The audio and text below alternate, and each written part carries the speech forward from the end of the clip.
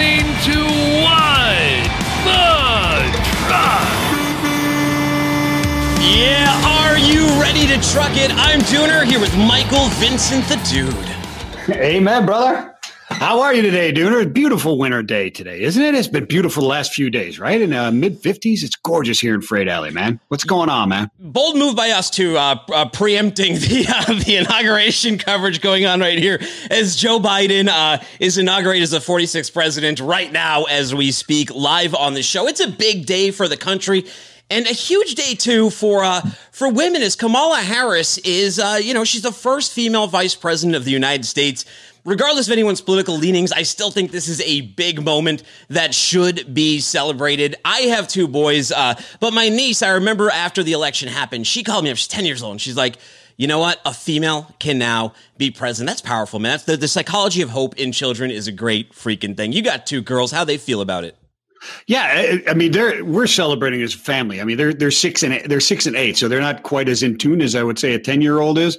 But yeah, I mean, we're celebrating as a family. The thing that's a shame is that it's kind of been lost in it, right? It's been lost in all the rhetoric and the kind of the mood around it and what happened on the 6th, et cetera. First woman vice president of the United States seems like it should have made more headlines, right? Doesn't it feel that way to you? I think it should. And all you here in the comments, thanks for joining us on the show. This is also on demand, and we completely don't blame you for checking us out afterwards. We know this is a big moment in the country. However, on this big moment where we celebrate a female vice president, we're also celebrating two very, very powerful women in business, especially in tech, male-dominated field, right? FinTech, freight tech. Well, today we're going to have Melonee Wise. She's the CEO of Fetch Robotics. Just an amazing, amazing background. She even did a project with like anti-gravity. I got to talk to her about that one, what she did with NASA. It seems absolutely fascinating. And of course, Allison Barr Allen. She's the COO and co-founder of Fast. Fast is all about one-click checkouts on the internet. They have had an amazing social media campaign led by both Allison and their other founder, Dom. They do a wonderful job in there bringing communities. I am so excited to talk to him today. Last week, it was like boys club, right? We had 4 amazing, strong, powerful business leaders on the male side. Today, it's the ladies' turn. I couldn't think of a more perfect day for it. No, it is a perfect day. It's almost like you planned it, Dooner. I don't know, but maybe you did. I'm really looking forward to learning about the float in Illini, right? Is that Melonee Wise? She was a float in Illini, I guess it was. And Fast, we were discussing what Fast does, and I'm really interested to hear all the intricacies and what they're doing there as well, because Allison Barr Allen, she's got something going there. It's very cool. Well, let's tip the band and we'll get to the programming.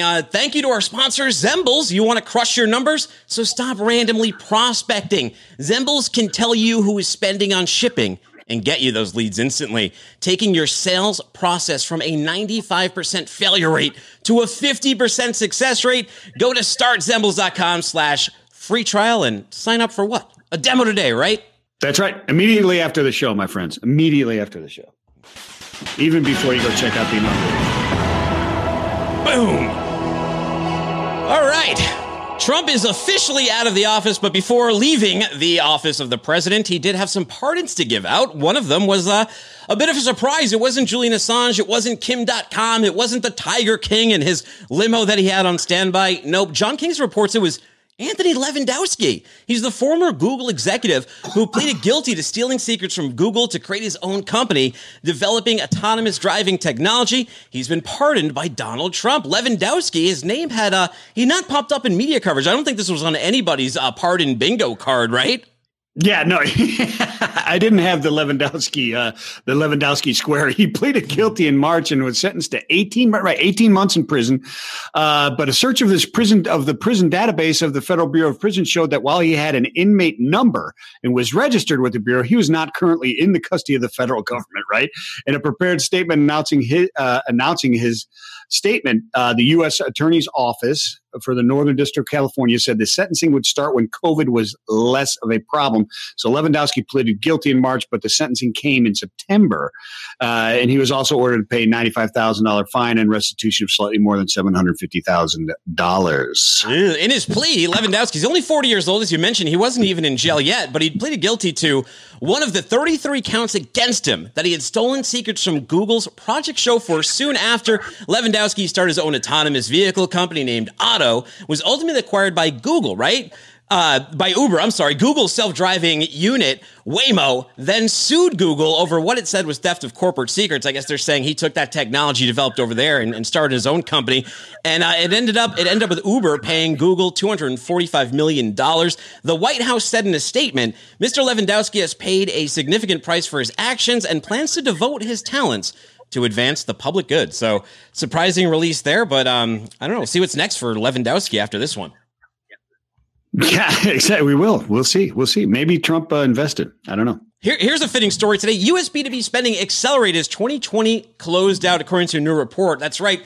In a report published last Thursday, Conterra, they're a firm that collects and analyzes $1.7 trillion of B2B spending on supplier invoices and receivables across 45 categories, where that spending in December was the highest it's been all year. Spending surged 10.7% over December 2019 levels. Spending by large companies, large consignees, jumped 13.8% as the supply chain continued to be consumed by monsters. That's what Greg Johnson had to say. He's the COO at Boca Raton, Florida-based firm. Small to mid-sized business spending patterns, which as recently as October were flashing negative, ended the year up 6.4% as November and December spending went into overdrive.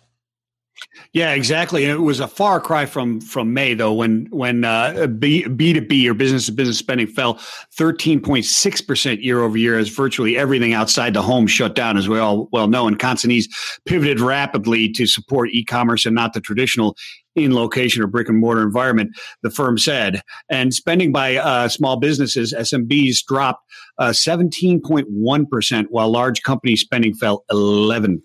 Yeah, B2B spending strong across the board. Retail spending surged 16.2% year over year, according to that Cortera data. Building materials purchase showed the largest year over year gains at 16.6% as construction and retail industries spent freely last month. Although consumers, they had an aversion to in-store shopping for obvious reasons. Many saw no reluctance to go online or to look and buy homes. And I'll tell you, when I was back in Boston, all this talk about city exodus, you weren't seeing it there. Now, there weren't many people out, but there was a ton of construction going on downtown, Michael Vincent. Yeah, absolutely. We've been watching construction go on in Chattanooga as well. So it'll be interesting to see how this all shakes out as far as the exiting the city centers.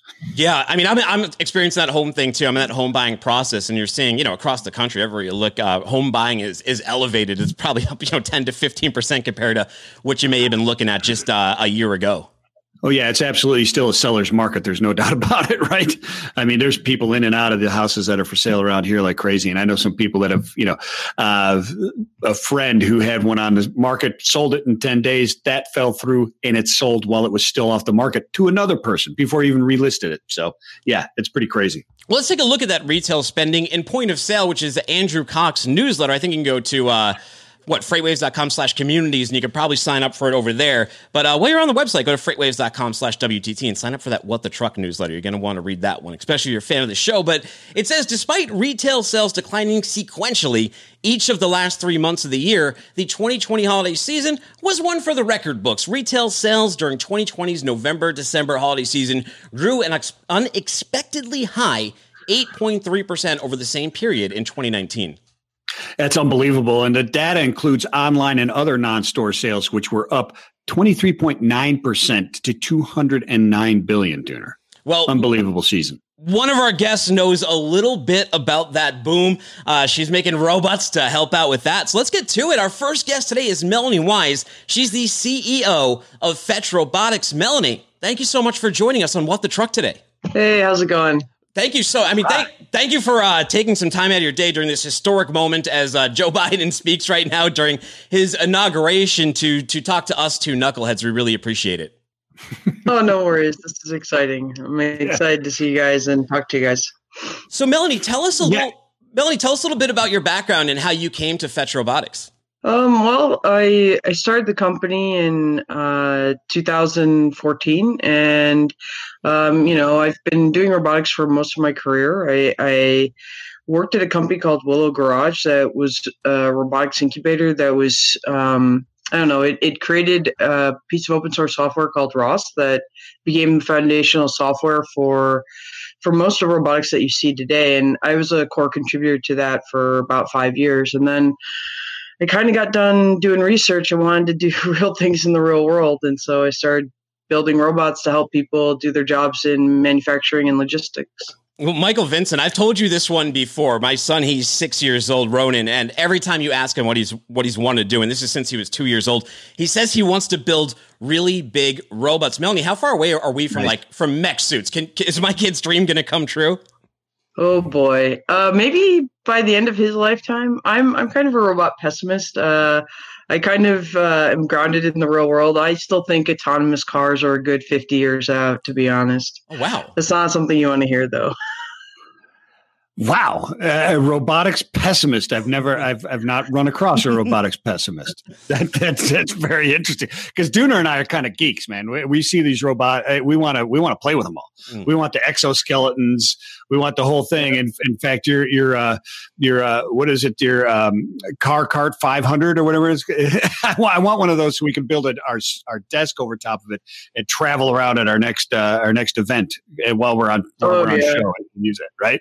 A Cart Connect 500. Yeah. Talked about putting chairs on it so you could do tours at like Disney World on it.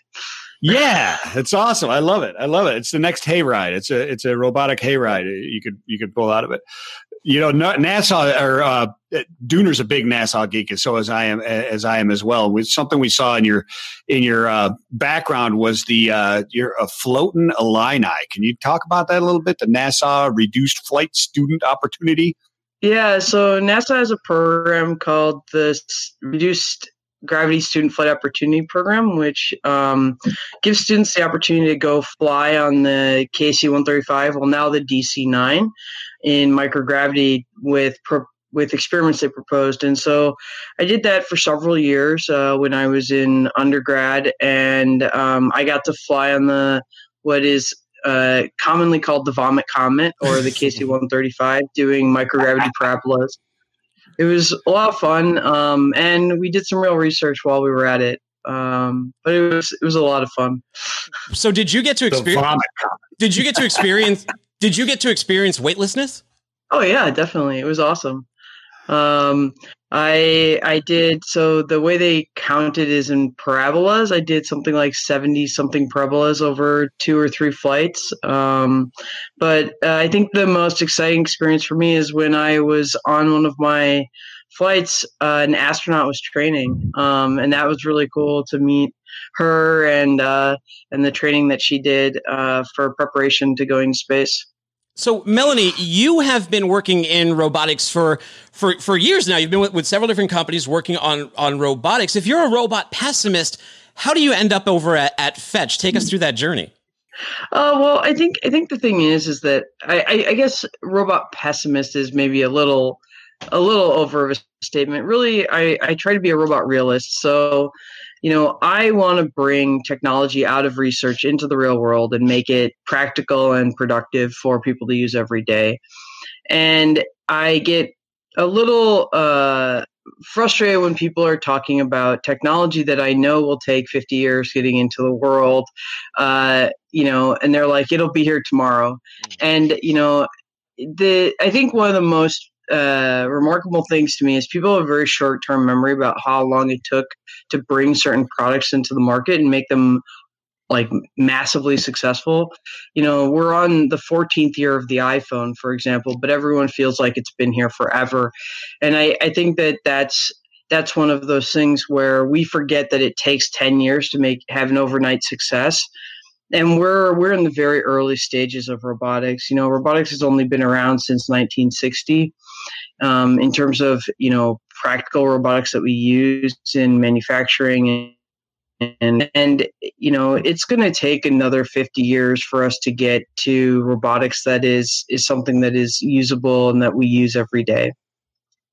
So that I like your take on it, and it actually makes sense to me. When you first said it, it made sense to me too, because I've taken on different positions at different companies based on my almost disdain for certain positions, but more of a realistic approach from it. And I get that. So under your realistic approach, no better person to ask the question, what kind of tasks do robots really help with? I mean, you're talking about the car, autonomous car still 50 years away, and et cetera. People are trying to make robots and get them to do all kinds of crazy things, right? They're boxing, they're dancing, and they're doing kind of stuff. What's the real use? What's the realistic use? What are they best at helping out with? Yeah, so everyone has always talked about in robotics it being the dull, dirty, and dangerous, and we look at those tasks. So dull is anything repetitive, anything that no one wants to do. Dirty is anything that requires heavy lifting or is outdoors or could endanger someone's life. And same with dangerous. Dangerous, anything radioactive or in, subterranean activities and things like that. And so, and now we're starting to expand that into, indifferent, like you just don't want to do those tasks. And so those are like your house vacuums and other things like that. But I think that, what robots are really good at today is anything that's highly repetitive and doesn't make sense for a person to want to do, or it injures a person to do it. And we're starting to make more and more progress in that direction, but it takes a long time to get really good at doing those tasks so that we're faster or as capable as human beings. I mean, robots are still pretty stupid. When in the grand scheme of things, they're like, maybe they have the intelligence and motor skills of a 5-year-old, or maybe even the intelligence or motor skills of a puppy, depending on what kind of appendages it has. So we've got a long way to go, in terms of robotics capability and what we can do. I mean, we saw that video like that Boston Dynamics put out with they had like the dancing ostrich robot and like the dancing bipedal robot, the dancing dog robot. I got to imagine it's probably more of a marketing video, right? Because I've seen some robots like try to climb things. Make great videos. Try to climb things and maneuver. And the walking ones, they don't do very well. It's still very hard to solve that complexity. Yeah, it's an extremely hard problem, and they'll be working on that problem for another couple decades to get to the capability of humans. So I think they put out great videos. They sure do, and they tend to go viral very often. At least that one wasn't as frightening as some of the dog videos. But, during the summertime, Michael Vincent and I, we covered a lot of different warehouse robotics companies. I'm from the Boston area, a bit of a hotbed of robotics. So what separates Fetch Robotics from other robotics products that are on the market? Yeah, I think a lot of the things that separate us from other robotics products on the market is our level of autonomy. So we have pretty sophisticated autonomy capabilities. We also are a very broad platform that we provide cloud capabilities for. So today we offer robots in 3 different sizes: 100 kilograms, 500 kilograms, and 1,500 kilograms. And we can move everything from small tubes of toothpaste all the way to like car engines. And then we pair that with a whole bunch of different accessories that allow the robots to do a lot of different things. We can do all of that simultaneously with our cloud coordination. And so, I'm sure you guys are pretty aware what it takes to deploy automation in a warehouse. And typically it takes 6, 9, 12, maybe even 18 months.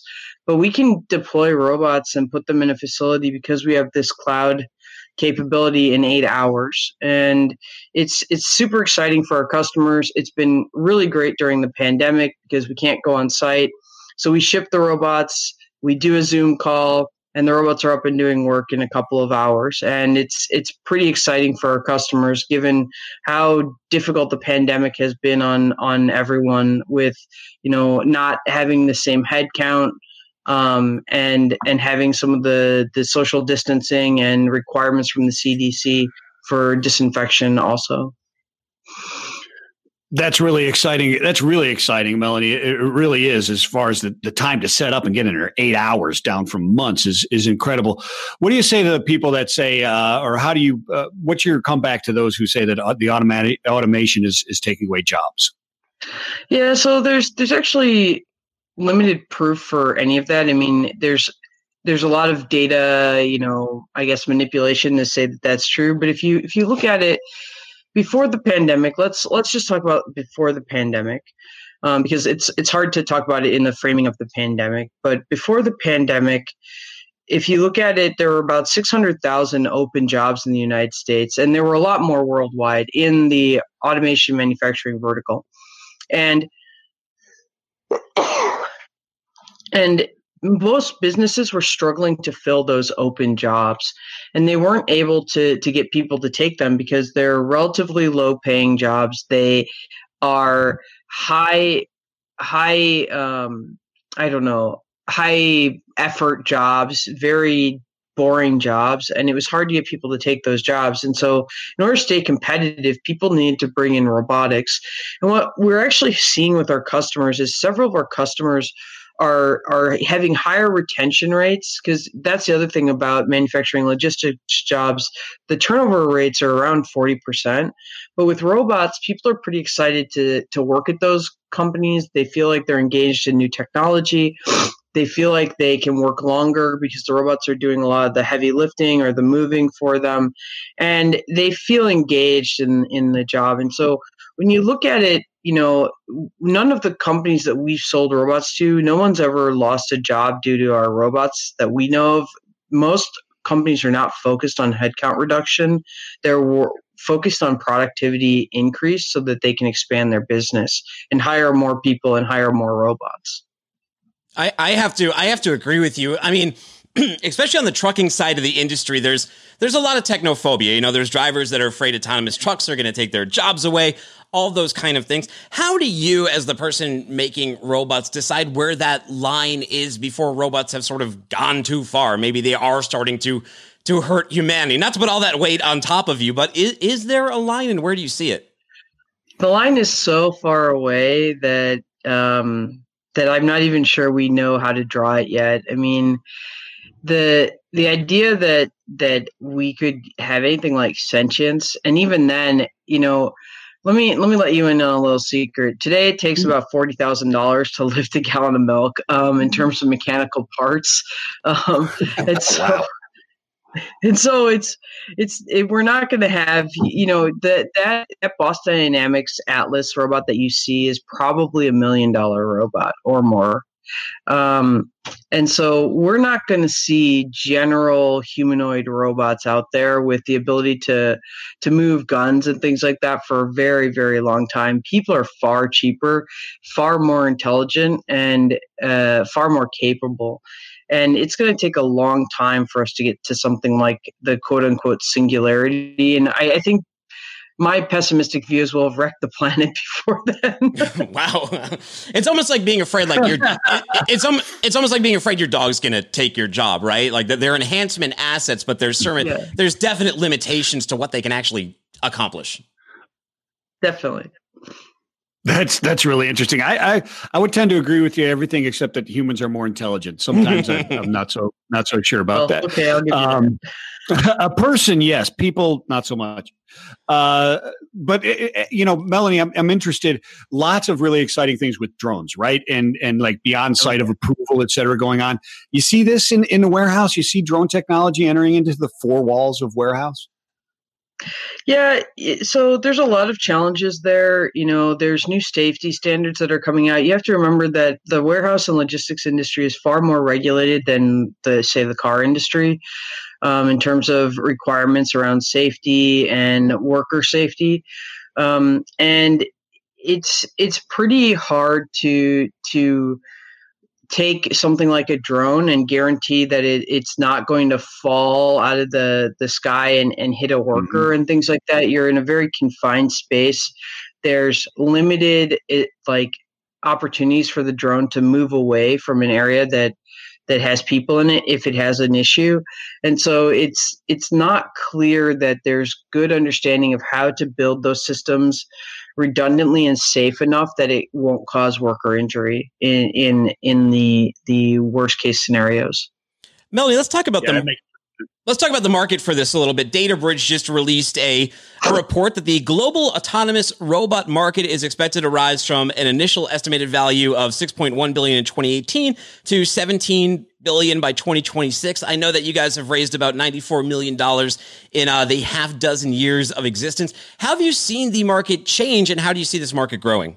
Yeah, the market has changed a lot. I mean, if you had asked me 6 years ago when the company started, do people understand the technology? Have they heard of the technology? Do they trust the technology? Do they think it's reliable? I would say absolutely not. And most of my job in the first couple of years of the company was really helping people understand that the technology is real, it does work, and it's here and you can use it. Now today, it's more justification of how our technology is better than our competitors' technology, and do we have the suite of products that meets the customer's needs for the type of thing that they're doing. And so it's been a huge transition. There's a lot more awareness in the market. There's a lot more understanding of how the technology works and what it's good for, and how it plays well with other technologies, because it's not like any of the other manufacturing and logistics technologies went away. We're just another component in the larger story of how you get a box or an item from a warehouse when a customer orders it online to their home the fastest. Nice. So Melonee, I've got a 6 and an 8-year-old daughter, and daughters, and they sometimes watch me on TV. They like to giggle a lot and watch and make fun of me on TV, but sometimes they watch it and pay attention. What would you say to them and to other young girls and women out there who are interested in robotics, but maybe they're a little intimidated about getting into that field? Yeah.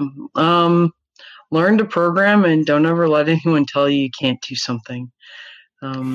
There's always going to be people who tell you can't do something, but the important thing is to get on the path and walk the path to the end. Wow. So just stay the course and follow your dream, right? Yeah, I think it's a hard thing, because if you look at, unfortunately, in the United States, there's a lot of societal barriers that discourage women from going into technology and science, whether it's, things like casual statements that people make, like girls can't do math or girls aren't good at math, to some of the pressures of, women should do certain types of activities and men should do certain type of activities. And those pressures pile up and make monumental discouragement for young women. And it takes strong mentors and parents like yourself to give them encouragement and encourage their dreams and tell them that it is possible. And we have a lot of things to change in our society to make it possible and exciting for women to want to become engineers and roboticists. And we've got a long way to go, because there's a lot of hurdles there. I mean, we genderize math and science very strongly. I mean, the fact that there's pink Legos and pink tools doesn't help, because it teaches both sides, boys and girls, that girls need different things to be successful. And that's a real disservice to all women out there. And we have to start changing those things in order to make it possible for women to feel enabled and empowered to be successful in these fields. I crossed the Lego line. I'm glad you brought that up. My kids and I do a lot of Legos, and they love Frozen 2. So my 4-year-old, he wanted like the Lego Frozen 2 set. I don't know, it's pink and turquoise, but it's got Snowball, right? It's got Snowball the monster with it. So I got it for him. He's building it. Got to break down those barriers in the toy aisles. But I totally get what you're saying, because it's so ingrained in society. We have one of our friends is Shelly Simpson. One of the friends of the show is Shelly Simpson from JB Hunt. She's risen to the top of the trucking industry, the male-dominated old boys world of the trucking industry, and she espouses the same advice to you. And it's just to don't let the noise cloud you, don't listen to the doubters, but also that it takes support from leadership as well, and that's something she very strongly promotes. Excellent stuff. So before we let you go, what's next for Fetch, and where can people learn more? Yeah, so I mean, we're continuing to expand and grow the business. And, if you want to learn more about our robots, you can go to fetchrobotics.com and check out any of our customer videos and any of the case studies to see how we can help your business be successful. Melonee, thank you very much. We appreciate your time today. Yeah, thank you. Take it easy. Thanks, Melonee. Next, we're going to be talking to Allison Barr Allen. She's the COO and co-founder of Fast. But before we get to her, I think we have a quick message from their other founder, Dom. Let's play that tape. Hey, I'm Dom. I'm the founder and CEO of Fast. We're a startup based here in San Francisco, right in the heart of Silicon Valley. We're building the one-click checkout and one-click login for the entire internet with no passwords. This is the internet we've all been waiting for. We're 11 months old. We're already a team of 23 and growing very quickly. We're backed by some of the world's biggest and best investors, and we're already engaged by the world's best brands that you know.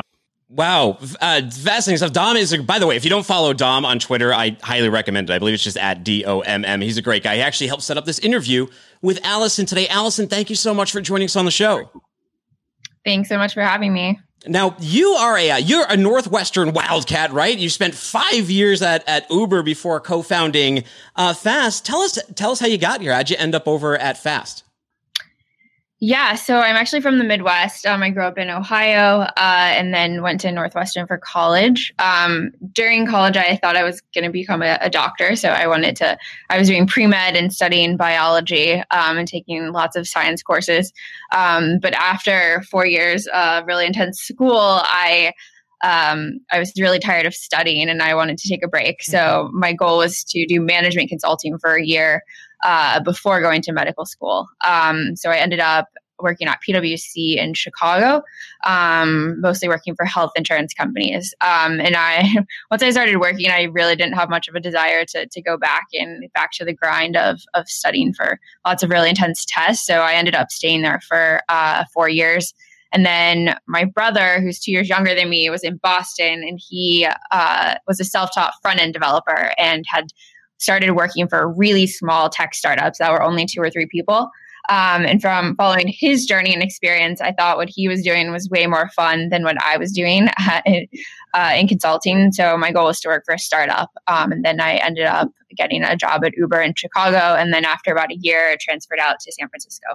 I love it, Mike. I love how many, well, first of all, shout out to Boston. You had to say there. So little cowbell for that one. But I love how many entrepreneurs are like, if you just looked at like their schoolwork or their interest in school, you'd be like, well, they're not going to go places or maybe they're lazy. But so many of them, they're just bored. Like they just want to get to work and they just want to get busy that way. I mean, you're one of many stories that go that way. Yeah, I think I've always been driven by curiosity and like intellectual curiosity and trying not to be bored. So I sort of always followed challenges that I thought were really interesting and fun to work on. It's very cool, Allison. Thank you for joining us. Mike Vincent here. Nice to meet you. In that snippet from Dom, we saw the snippet from Dom about the company, right? And very interesting speaker as well. I love his pronunciation of Fast. Is very cool. But he talks about how it kind of came about organically, right? Granny needing groceries and was ordering online but couldn't remember the password, right? Can you kind of talk us through the creation of Fast and really the problem that you guys are solving? Kind of go through that for us. Yeah, so Dom initially had the idea for Fast when he was in Australia. And as he said, his wife's grandmother had trouble ordering groceries online. And he thought it was sort of ridiculous that she couldn't log into her account after she forgot her password to order the groceries. So the first version of the product is actually a passwordless authentication product or passwordless login called Bypass. And then a few months later, he ended up changing the name to Fast. And then about 6 months after that, he launched it on Product Hunt, just the passwordless product, and it got quite a bit of attraction. So he decided to come to San Francisco to try to build the business. So I ended up meeting Dom about a year and a half ago. He wasn't really looking for a co-founder. I was actually doing angel investing. So I was interested in venture capital and investing in startups. and especially was interested in fintech startups and payments companies, since I had been really embedded in the payments and fintech space at Uber. So I ended up meeting Dom shortly after he came from Australia, and he didn't really know that many people in San Francisco and didn't have much of a network at the time. I think he'd met with one or two venture capitalists. So I met him, and I thought it could be really big, and ended up introducing him to one of our very first investors. And then after that, Dom came back to me and convinced me to join the company full time. Wow. Allison, out of curiosity, how does one get involved in angel investing? You know, I see a lot of like VCs on Twitter and I see all the retweets, but they're already along the way, right? They're already investing in stuff. But like, what's the origin story there? What was your origin story? How did you start? How did you even know what to do? Yeah, so my story is kind of interesting. I was a self-taught public equity investor. So I was always sort of interested in stocks after I graduated from college when I was doing consulting, and sort of ended up following a lot of tech companies and sort of developed hypotheses and ideas around stocks and tried to follow what made them go up and made them go down and sort of understand the mechanics behind it. When I was at Uber, I was just so busy that I didn't really have as much time to do investing. But later on at Uber, I started networking with some investors, and venture capital was really interesting for me because it was really a combination of like my operating experience at Uber and all that I'd learned of what it takes to build a really big company, and then also investing. So for a long time, I thought I was going to become a venture capitalist, and really spent a lot of time studying the industry and how people look at different deals. I sort of also learned how to angel invest by happenstance. So I was talking to all these venture funds about potentially working for them, and then a company came to me and asked for feedback because I was already active on Twitter at the time, and they sort of saw my experience at Uber doing payments and working within fintech, and they're building a parking startup or a parking marketplace. So they had some questions about payments and about the product. So I gave them feedback, and then they came back to me and asked me if I wanted to invest. And I was like, well, I want to do this for my job potentially, so I might as well. And I had no idea what I was doing at the time because none of my friends really angel invested. I had no idea how the mechanics work. So I picked an amount of money and said yes and wired it to them, and didn't really know what happens after that.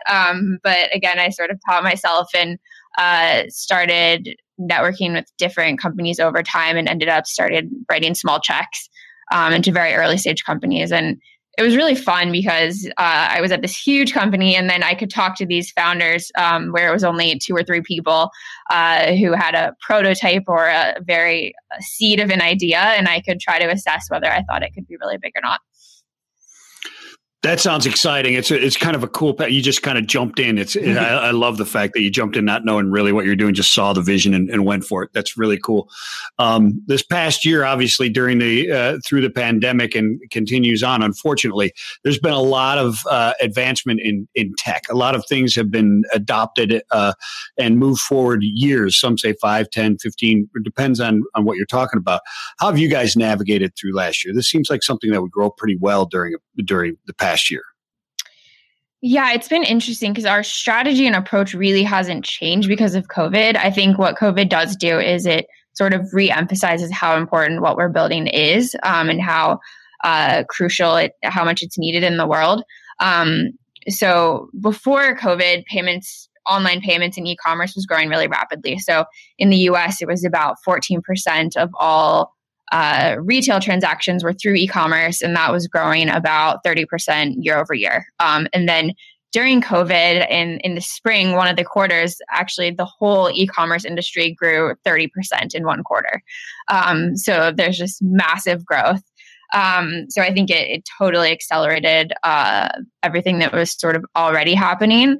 And then our product, especially, we just kept building all year. I think we've been very focused on building the product and starting to scale it. But I think because of COVID, it really emphasized why what we were building was so important, because suddenly it wasn't just like a nice to have to be able to order groceries online. It was like a core necessity for many, many people. And I think especially older people and people who aren't as tech savvy really have a lot of problems with passwords and buying things online. So I think anything that we can do to break down those barriers and make it really, really easy for anyone to use the internet in a safe and secure way is what we're very focused on. You and Dom have both leveraged Twitter very, very well. I mean, you could argue that you two are the best, the most strongest marketing arm of the company, at least insofar as Twitter goes, especially with your fast hoodies. Dom's always super accessible. He'd put a fast helmet on you, especially leading up to that launch. Tell me a little bit about that strategy. What made you sort of rest your laurels a little bit on Twitter and make that a cornerstone of your go-to-market strategy?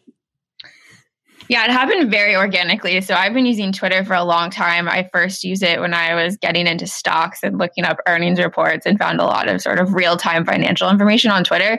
And then when I got into tech, I sort of started leveraging it a bit more to follow startups and news generally. And then when I was looking at venture capital, I used it to learn about venture capital by following a lot of people there. So I always found it as an incredible tool to gain like real access to people. And I think Twitter is amazing because a lot of times how companies previously communicated with their audience was through press releases or blog posts that were often written by the comms team and then edited by legal. And it was sort of very scripted and edited. And on Twitter, you saw like most people, no matter who they are, they're actually tweeting from their real account and it's actually them. So I thought it was like a really interesting way to learn like what Elon Musk is thinking and all these like different people. And you really get to see their true personality. So actually Dom and I met through Twitter because he reached out to me through a cold DM. And then we ended up meeting up for coffee several times. And then after I joined Fast, I had like tweeted about it. And since I had sort of developed a following already, a lot of people started noticing Fast and what we were doing. And then we sort of use it on an ongoing basis to just share information and get people excited, particularly around recruiting. So when you're building a company from scratch, recruiting is one of the very most important things. And we thought Twitter was an incredible way to really find people who connected with our mission and could be excited to work at Fast and work on the problems that we were thinking about. Yeah, Mike, I can't play this down how well like they got people excited because we're talking about like a one click checkout thing. I mean the prospect of making that cool and really interesting to talk about and engage with on Twitter seems like quite a challenge. But they took a smart approach to it and they gave a lot of themselves and their advice and they kind of did the builds in public thing that Morning Brew does very well as well. You had a big launch last year, that big excitement. What was it like when you went live? Were you guys super nervous? Were like, I hope this thing doesn't completely crash? Launch was really fun and interesting. So all summer we'd been building the product. We'd started really scaling our engineering team in around June. So a lot of the people were really new to Fast. We were building a really complex product. So one-click checkout seems really simple, but what I learned at Uber and what we do at Fast, it's actually very complex from a back-end perspective and engineering perspective to make these very simple products. So there's a lot of systems that need to work properly. We're integrated with ecommerce platforms. We're pulling in order data about what people are ordering. We're pulling in shipment information. So there's a lot of things that have to work. And especially when you're building it for the first time, there's lots of things that could go wrong. So it was definitely a sprint to get up to launch, but I think launch was an incredible way to really showcase and show to the world what we were working on. And while it's a payment button, I think we've been able to also build a consumer brand around it. Yeah, excellent. One of the things that struck me, Allison, is it can be kind of counterintuitive to what we've always been taught about online security, right? Keep your passwords separate, keep different ones, make sure there's 27 different types of symbols and some, capital letters and some lowercase, et cetera.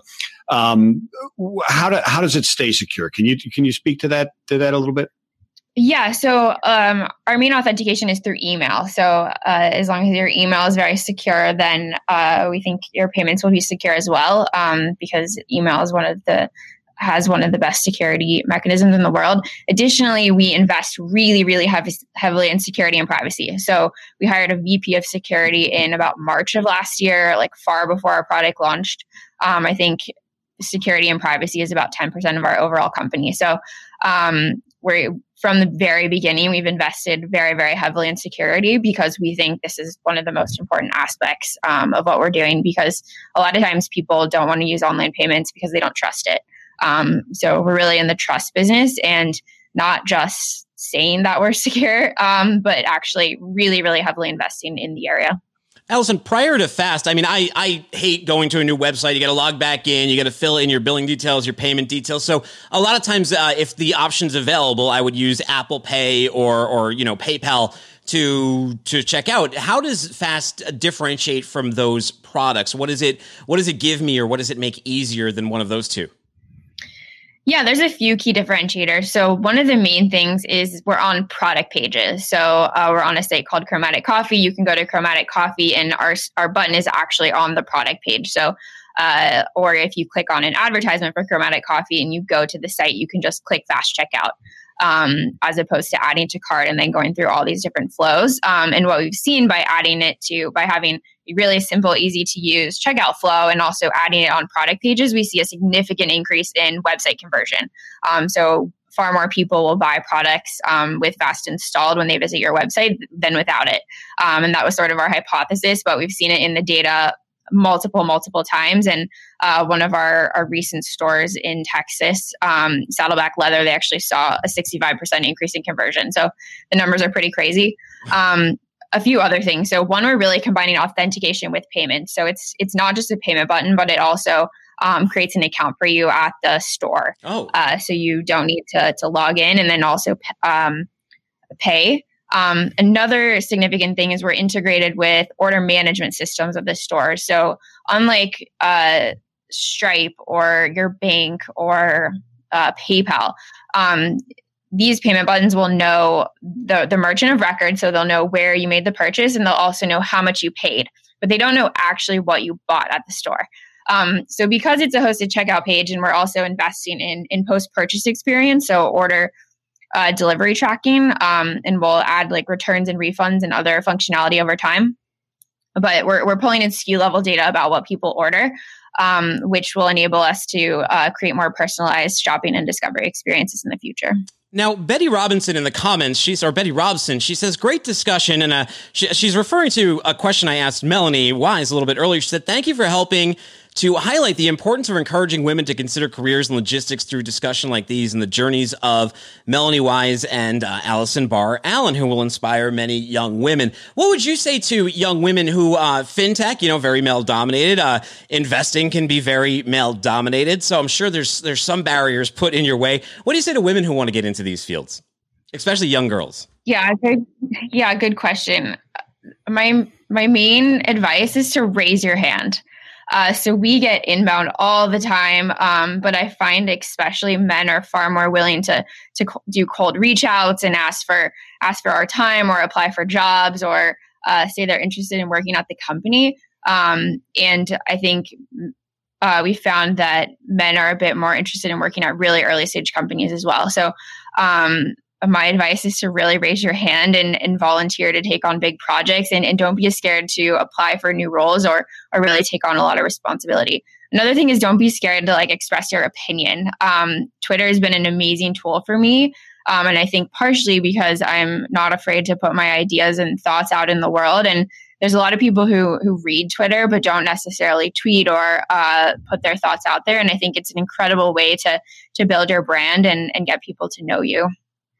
So Allison, can you talk about your growth over this past year and what's in store for the future there at Fast? Yeah, that video is funny because we're now at about 90 people. So we've grown significantly since the spring when we announced our Series A. We're very focused on scaling our product. So we launched on the BigCommerce platform in September. So any BigCommerce store can add Fast in about 30 minutes. It's really simple. And then we launched on WooCommerce a couple weeks before Christmas. So right now we're starting to scale on WooCommerce.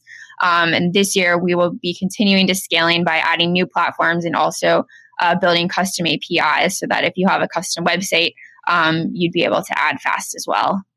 Now, where would people go to follow you on Twitter? I think you're a great follow on there, so I'd love to share that out. Yeah, for sure. My Twitter handle is @abarrallen.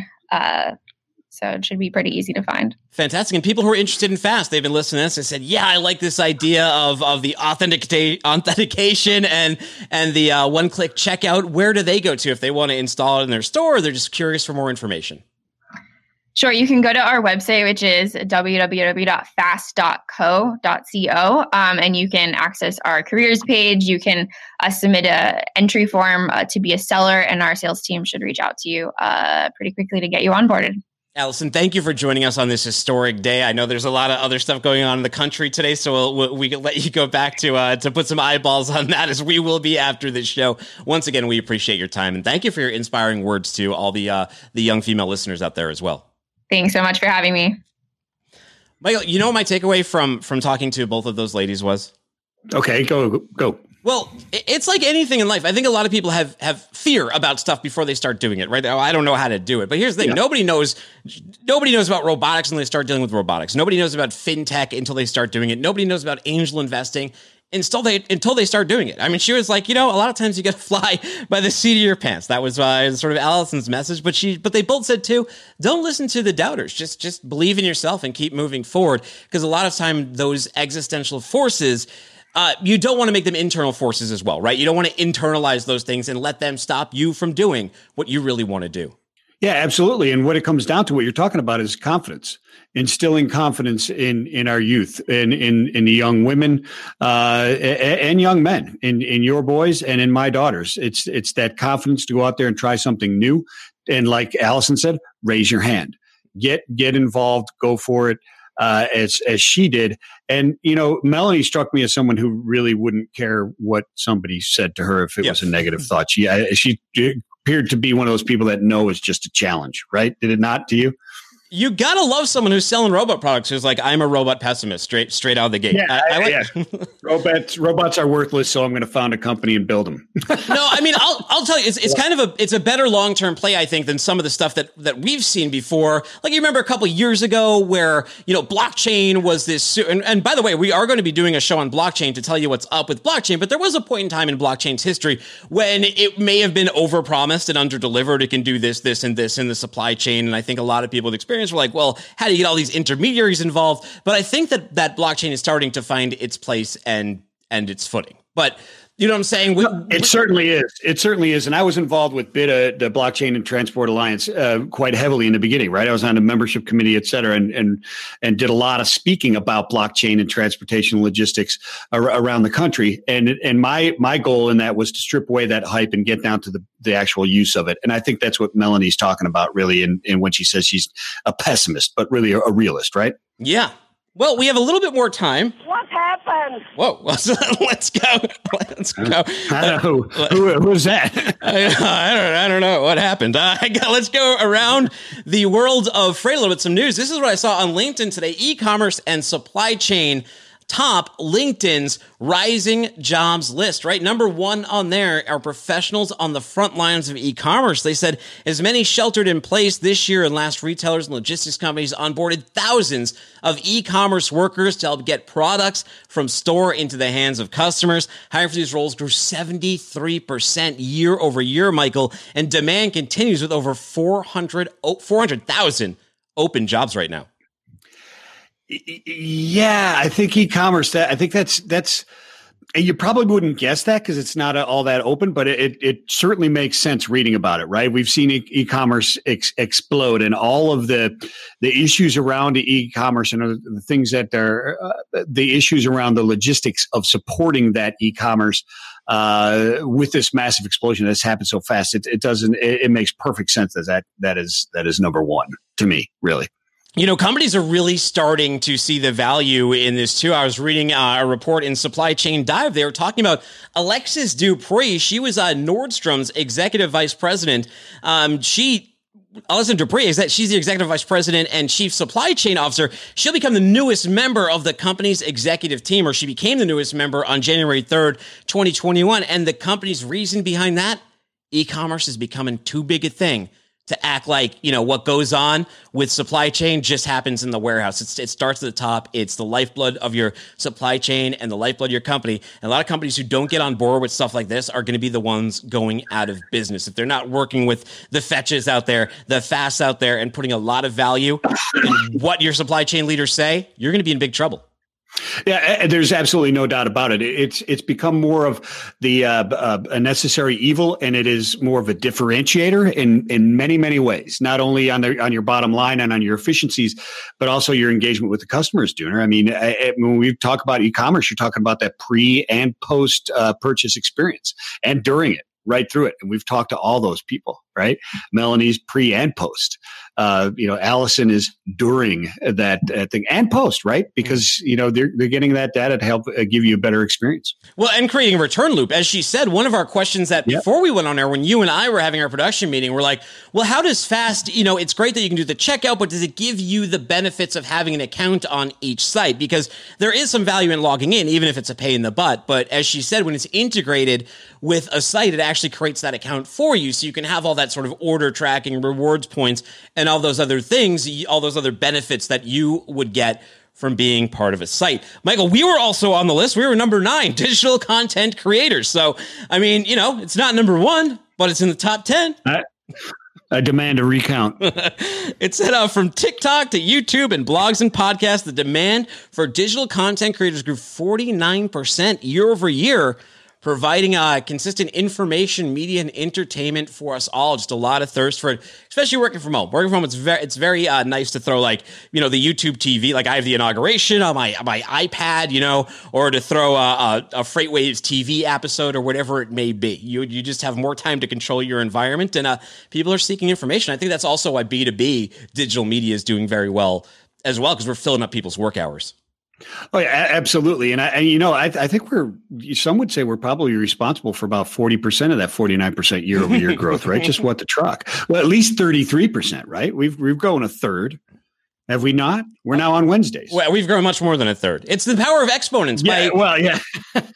Yeah. By actually adding one show, we grew 75%. It's just one of those things that the more you create, the more noise you make, the more people hear about it, the more they share and the more that find out about you. One of the ways they can find out about this show, Michael Vincent, is through the What the Truck newsletter. Go to freightwaves.com/WTT. You can subscribe for free. Just throw your email address in there. And if you get the newsletter, you know that we were talking a little bit about drones yesterday, because as you touched on with Melonee, you mentioned if there was a drone application for them. Well, a lot of noise is happening in that space. A big breakthrough happened. Beyond visual line of sight was approved. And what that means is that a drone operator can operate a drone without actually being able to see it with their own eyes, which means you could put people in remote facilities and control them much differently. In fact, Lisa Elram, she's partner and chair of the Global USA practice at Hogan Lovells. She said the commercial drone industry is growing quickly and providing significant benefits to the American public, but enabling expanded operations beyond visual line of sight is critical for that industry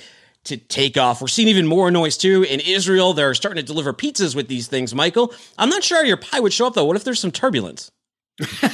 Yeah, exactly.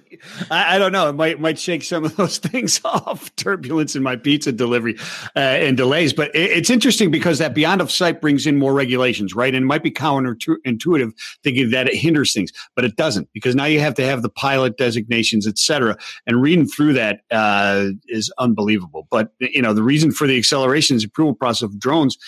They need to use far fewer flight paths, right? They've joined forces with Pizza Hut to launch the new program.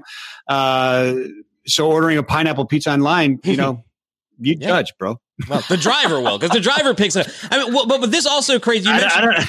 You mentioned those the line of sight and all that. And the flight patterns. One of the things too is that when the drones are coming to you, they need a place to land. So now there's a whole other economy of companies like Drone Deck, which are making drone-enabled mailboxes. They're starting out like community ones. So if you were in like a subdivision, like your own, for example, and someone in the community ordered something that's delivered via drone, there might be a mailbox out in the front that's specifically designed for drones. I'd have to see what one of those looks like. I was reading the article. They didn't have a picture. I'm curious about how it'll fit all the packages, but it's exciting. Friday on the show, we got Jim Monkmeyer. He's president, Transportation, DHL Supply Chain North America. Claudia Freed, CEO, EAL Green. Rachel Premack, Transportation Reporter, Business Insider. Curtis Gutierrez, President, KC Smart Port. Find me on Twitter at Timothy Dooner. You can find him at Michael Vincent. Subscribe to the show. Look up What the Truck on your favorite podcast player of choice. Take it easy. Boom.